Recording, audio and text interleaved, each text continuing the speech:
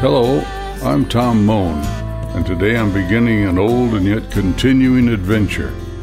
In 1968, my family and I returned to Tulsa, where I became the general manager of KORU-FM and Oral Roberts, radio announcer. At that time, from 1968 until March of 71, I had a daily program entitled Good Morning, Brother Pilgrim. And now, after 50 years, I'm resurrecting it with a new title, Good Morning, Fellow Pilgrim. And a pilgrim is a person who's on a journey, and in this case, a journey of the kingdom of God on earth, as Jesus prayed. So I hope you'll join me as we look into the past, the present, and the future. This is the Good Morning, Fellow Pilgrim podcast with Tom Moan for April 24th, 2020.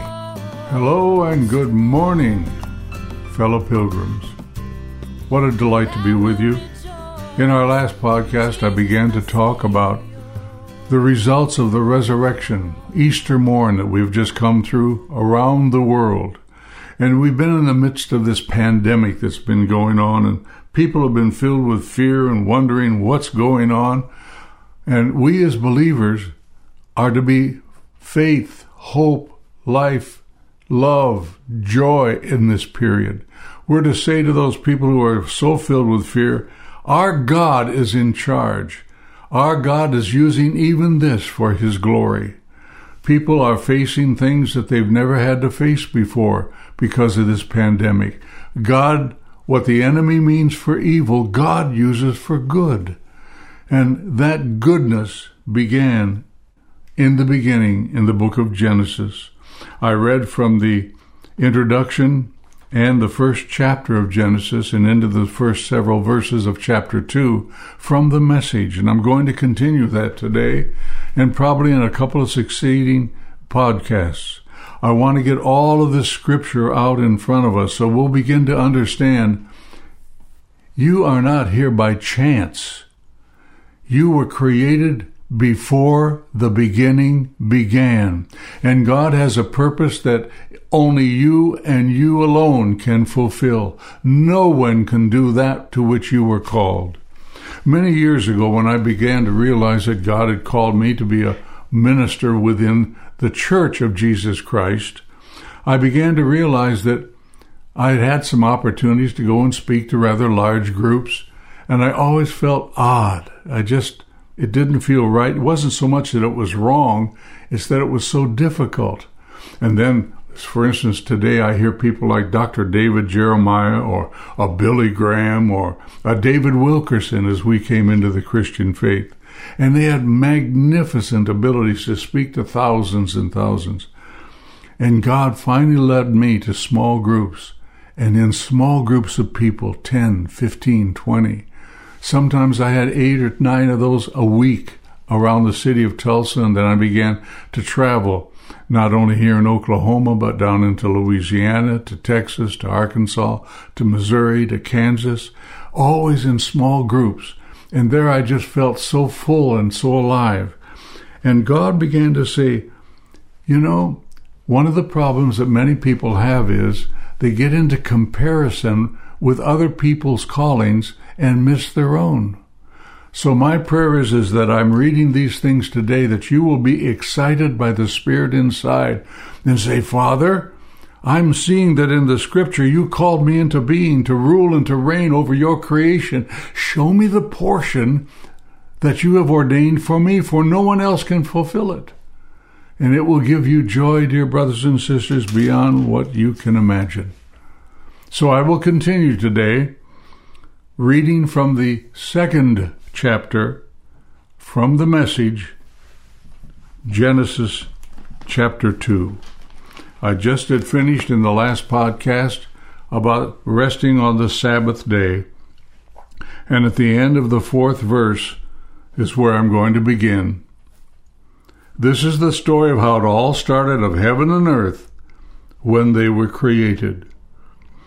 At the time God made earth and heaven, before any grasses or shrubs had sprouted from the ground, God hadn't yet sent rain on earth, nor was there anyone around to work the ground.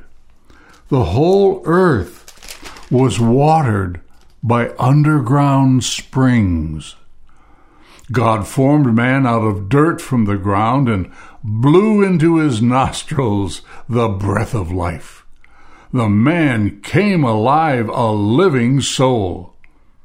Then God planted a garden in Eden in the east. He put the man he had just made in it. God made all kinds of trees grow from the ground, trees beautiful to look at and good to eat. The tree of life was in the middle of the garden, also the tree of knowledge of good and evil. A river flows out of Eden to water the garden, and from there divides into 4 rivers. The first is named Pishon. It flows from Havilah, where there is gold. The gold of this land is good. The land is also known for a sweet scented resin and the onyx stone. The second river is called Gihon. It flows through the land of Cush. The third river is named Hiddekel and flows east of Assyria. The fourth river is the Euphrates. God took the man and set him down in the Garden of Eden to work the ground and keep it in order. God commanded the man, "You can eat from any tree in the garden except from the tree of knowledge of good and evil. Don't eat from it. The moment you eat from that tree, you're dead." God said, "It's not good for the man to be alone. I'll make him a helper, a companion." So God formed from the dirt of the ground and all the animals of the field and all the birds of the air, and he brought them to the man to see what he would name them. Whatever the man called each living creature, that was its name. The man named the cattle, named the birds of the air, named the wild animals, but he didn't find a suitable companion. God put the man into a deep sleep. As he slept, he removed one of his ribs and replaced it with flesh. God then used the rib that he had taken from the man to make woman and presented her to the man. The man said, "Finally, bone of my bone, flesh of my flesh, name her woman, for she was made from man." Therefore a man leaves his father and mother and embraces his wife, and they become one flesh. The two of them, the man and his wife, were naked, but they felt no shame. Now, before I get into the 3rd chapter, I want to go back and just read again what man did. You remember when God formed from the ground all of the animals and birds, and he brought them to man to see what he would name them. And whatever the man called each living creature, that was its name. And the man named birds and cattle, etc., etc. The point simply being that one of the functions of man is to give identity. Oftentimes when I talk about marriage and husbands and wives and fathers and mothers, I'll go back and share these verses and say to the young man, "Son, don't you realize that one of your purposes in life by speaking into the life of your son or daughter is to identify, to tell them who they are, to engage with the Holy Spirit in letting them find out who they are and the particular that they were created to and for." A woman is primarily a nurturer. Without the nurturing at the breast and the holding and all of the compassion that flows from her, that does not mean that man never nurtures or that woman never gives identity. But we're talking about the great and holy callings generally for men and women. And it's so beautifully outlined right here in the beginning. It's so important for us to realize that this is right in the beginning. This is the time when the Holy Spirit is speaking to Adam. And in Adam, he's realizing that, oh, this is what I'm called to do. And Adam finds purpose. But he also realizes that he needed a companion. Remember in that verse 20, he says, the man named the cattle, birds, wild animals, but he didn't find a suitable companion. Man knew that it wasn't enough for him to just give identity, to name things, to tell things what they are and what their purpose and calling are. But he needed something else. And so he falls into the sleep. God removes the one and creates woman. At last, bone of my bone and flesh of my flesh. What a beautiful picture this is of the creation. What a beautiful picture of what male and female truly is. Now I'm going to get into the 3rd chapter. I'm going to read some portions of it, and it will prepare us for next week.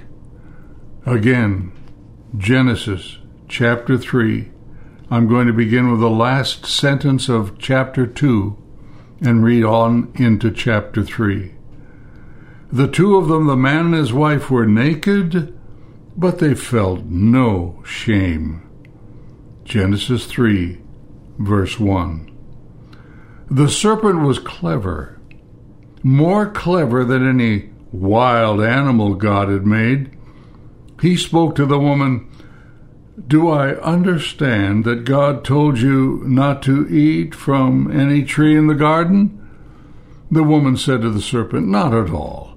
We can eat from the trees in the garden. It's only the tree in the middle of the garden that God said don't eat from it. Don't even touch it or you'll die."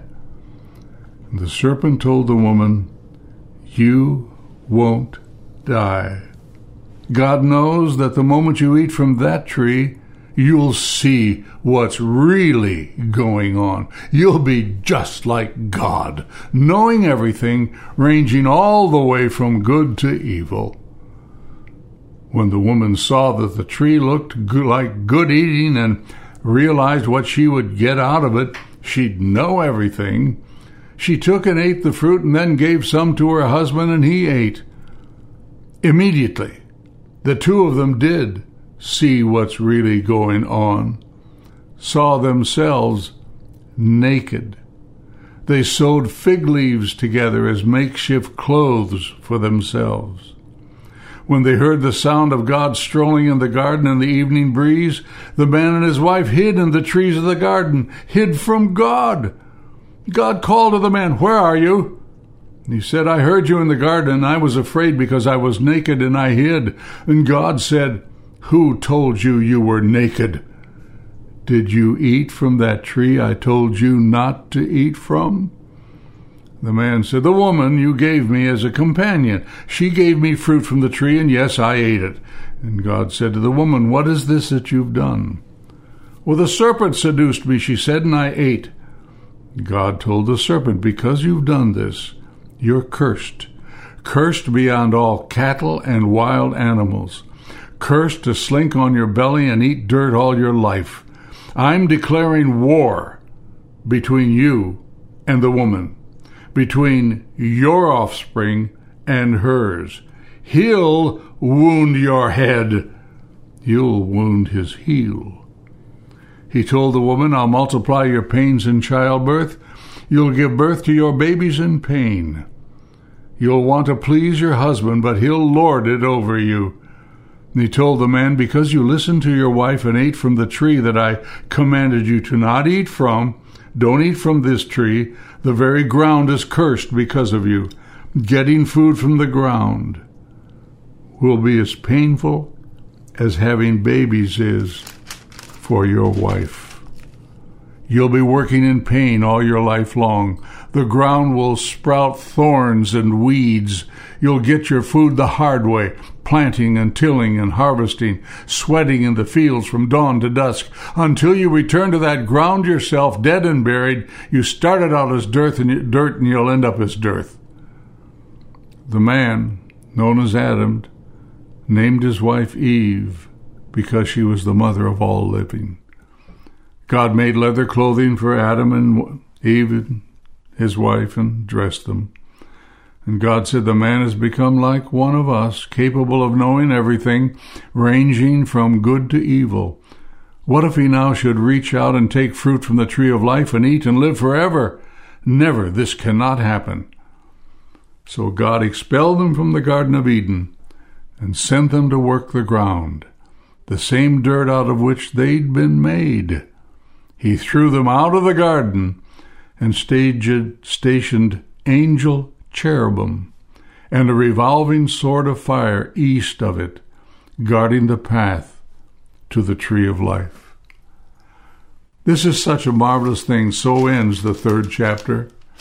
And in the 3rd chapter, do you remember it said that the woman, God said to him, this woman will wound your head, speaking to Satan, and you'll wound his heel. And from that moment on, when you go through the Old Testament, if you're sensitive to the leading of the Spirit, you'll sense the enemy trying to find where that seed is and in what woman. You and I know who the woman would be. It would be Mary. And it would be Gabriel who would come to her and say, in your womb shall be born the Son of God. And you'll call his name Jesus. And you'll save their people from their sins. And truly he shall bruise the head of Satan, conquer him through Calvary, through resurrection, through ascension, through bringing the kingdom on earth. So ends the 3rd chapter. I'm going to continue in the next podcast reading more from the scriptures, reading more about what God is after. If we'll realize it, God has never changed his plan. He wants you and I to rule and reign completely over his creation.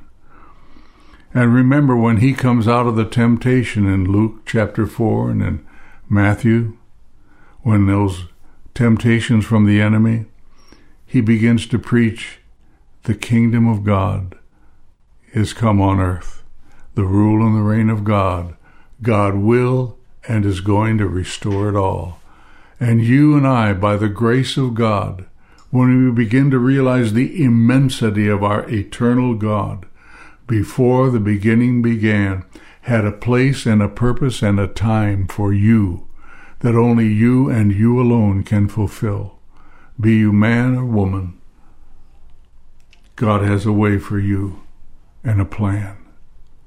So I ask, Father, that again you'll breathe on the scripture, you'll breathe on the resurrection, and that you'll breathe on all of us who are called by your Spirit, and that we will be enabled through the revelation of your resurrected life in Jesus, his pouring out of the Holy Spirit on the day of Pentecost.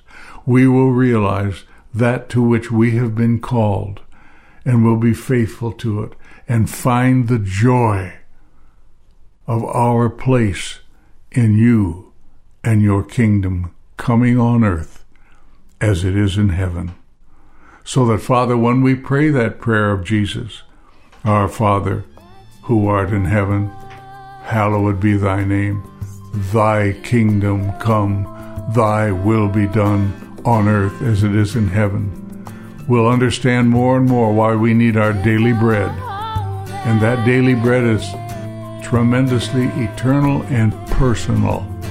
Each one of us needs the bread of life that only Jesus by his Spirit can provide each one of us to fulfill that unique call and bring the kingdom of God on earth, that we might be enabled to do that for which we are called and glorify Christ. Hallelujah. Hallelujah. Amen. This podcast is available for free download in iTunes and at moanministriesbookstore.com. Sarah Rahm's album, Days of Rain, is available on iTunes and most streaming platforms.